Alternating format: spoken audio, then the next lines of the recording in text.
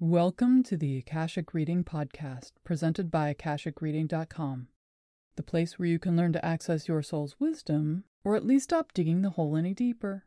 I'm your host, Terry Uktana, and today we'll be looking at the role of choice in our lives.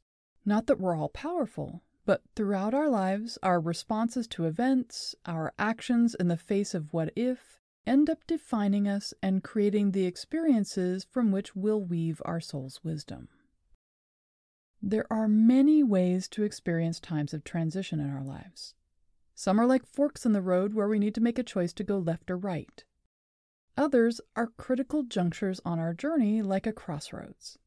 They can seem so fraught and karmic, we might either see Hecate standing there asking for our destination so she can point us in the right direction, or the mythical devil of the crossroads, curious if we want to make a deal. Sometimes the transition is forced upon us, and like a soldier, we simply have to get on with the duty assigned to us. Other times, we're presented with an either-or scenario: follow the wide road or take the road less traveled. These are the choices which outline phases in our lives. Whether we know it or not in the moment, these are the choices which create the boundary between my life before and my life after. It's normal to have several in any given lifetime: marriage, the birth of a child, the first kiss, the first job, the one person who wasn't right for us, having sex for the first time, losing someone we love, breaking a bone. There are any number of moments which etch marks on the timeline of our lives saying, I was this person until this happened, and then I was changed by this. However, there are other types of choices. Within any phase of our life, there are choices not of where to go, as we've already chosen the road we're traveling, but of how and why. These choices are like standing on one side of a river. It's not a choice of whether or not to cross because you already know you need to get to the other side. The question is how to get there and why choose one way over the other. The choices are not so much about logistics, but roles which determine those logistics. There's the choice to be a hero, to sacrifice the self for the sake of others and in the process expose personal flaws, weaknesses, and struggles which can become fatal. There's the choice to be a victim, to see every challenge as a blow of fate which is overwhelming and insurmountable. There's the choice to be a celebrity, to stand in the spotlight, deserved or otherwise, announcing to all around what you've done, what you are, what you'll do, only some of which matches the facts, while the act of announcing gradually takes over your every moment and action. There's the choice to be a tyrant, to acquire power and use that power to create what you desire regardless of or even because of the consequences. There's the choice of the rebel, to refuse to cross it all and instead go back the way you came, to run up or down the side of the river laughing because no river can make you do anything, to revel in the freedom of not choosing, all the while desperately and actively denying the fact not choosing in itself is a choice. And then there's the choice to be a warrior. Often we think of warriors in the light of battle, violence, challenges, and confrontation. We look for the warrior aspect in heroes, the ones who, having sacrificed themselves for others and exposed their flaws, choose to learn from them and grow.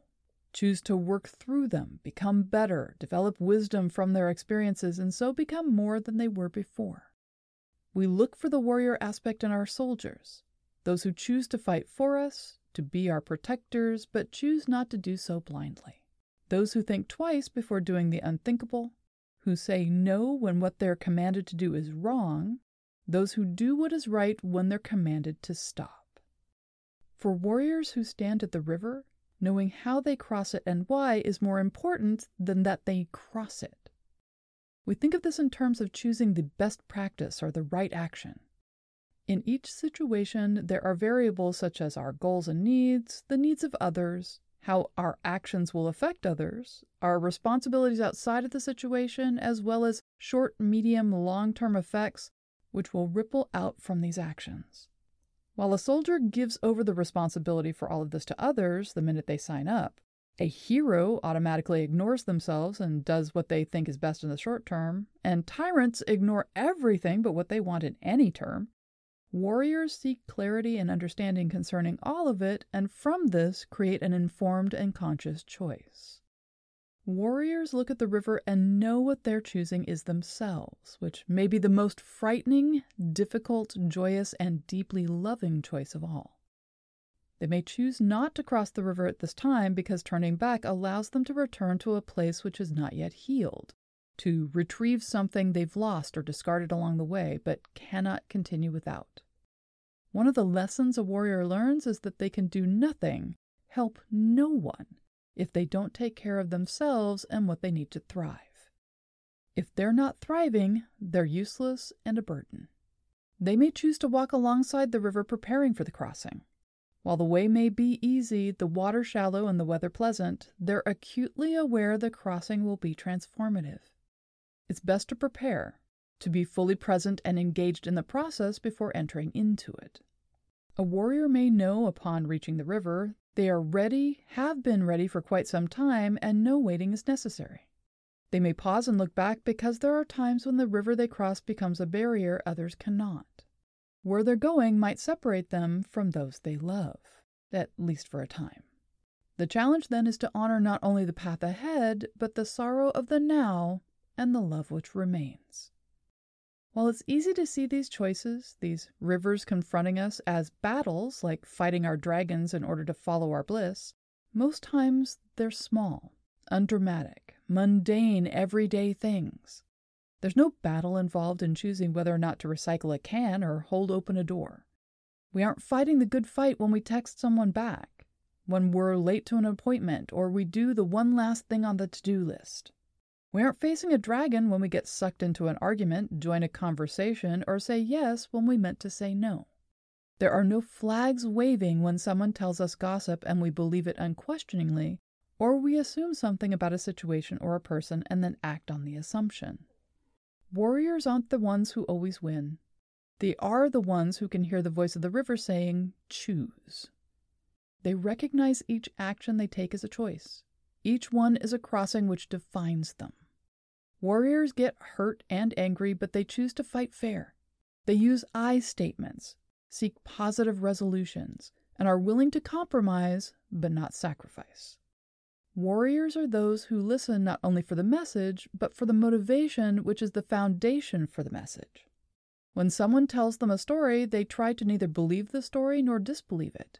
They accept it as a story and seek to understand why it is being told. Why is the storyteller telling the story in that way to them? What is the goal they're trying to achieve? If the goal is to honor the truth and be validated, the warrior will stand witness. If it's to manipulate, the warrior will resist. If it's to hide, a warrior will shine a bright light or perhaps just simply walk away. Sometimes the best response is simply not to respond at all. It can seem like warriors are the ones forced to make the hard choices. They repeatedly get stuck taking the high road, doing all the heavy lifting, taking on the work others refuse, and basically getting the short end of the stick. It can seem like they're constantly choosing the hard way instead of the easy way, and everyone else is getting all the rewards. Yet part of each river a warrior confronts contains freedom and burden.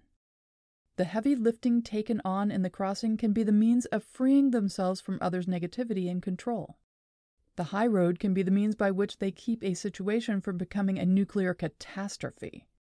The short end of the stick might be more than enough when you look closely at the stick which is being offered. Who wants more of a stick made of poison oak or sumac? Each of these choices is not about whether they should be made. They are part of the path and we can't move forward until we make them. It's not about whether we should buy groceries or not. We should. It's about how we do so. Do we do it out of the perspective of a victim who has no other choice? Do we do it as the hero sacrificing ourselves for the well-being of others? As a celebrity for the acclaim we're receiving and saving the day? Or as a tyrant who will demand recompense from others for having done it at all? A warrior knows the need for groceries and seeks to find who can best acquire them without causing any of the above situations, which may mean they do the buying, someone else buys them, or they get them another day and way. It's not an inconsequential choice, nor is it consequential. It just is. There is magic in listening to the river's voice say, choose.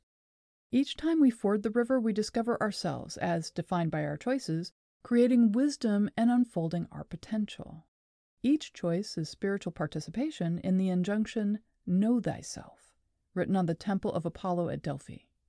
When we're conscious about this, standing on the riverbank as a warrior, choosing each time the best path forward, we prepare ourselves for those moments when we're faced with an opponent and required to go into battle. So when they arrive, we're ready. Some of the most classic examples of this are the myths surrounding Cuchulainn and his meetings with the Morrigan, goddess of warriors, right action, and relationship to the land. Time and time again, he meets her at the crossroads or at the river and is confronted with his tendency to act as the hero, or the celebrity, and even the tyrant. As he has the potential to be the greatest warrior of his age, she challenges him to do the one thing which will fulfill his calling in this life: choose. I've created a video meditation which explores these myths. I'll put a link to it in the podcast description so you can travel with Cuchulainn yourself as he attempts to cross the river and has his confrontations with the Morrigan. And that's all the time we have this week. If you're interested in knowing more, check out my website, akashicreading.com. Thank you to my patron of honor this week, Laura Rowland. If you're enjoying this podcast, please consider supporting it by subscribing on Patreon. You can join in patron-only classes, see all my other offerings, and get regular updates about what I'm working on at patreon.com/TerryUktana. Thanks. Bye.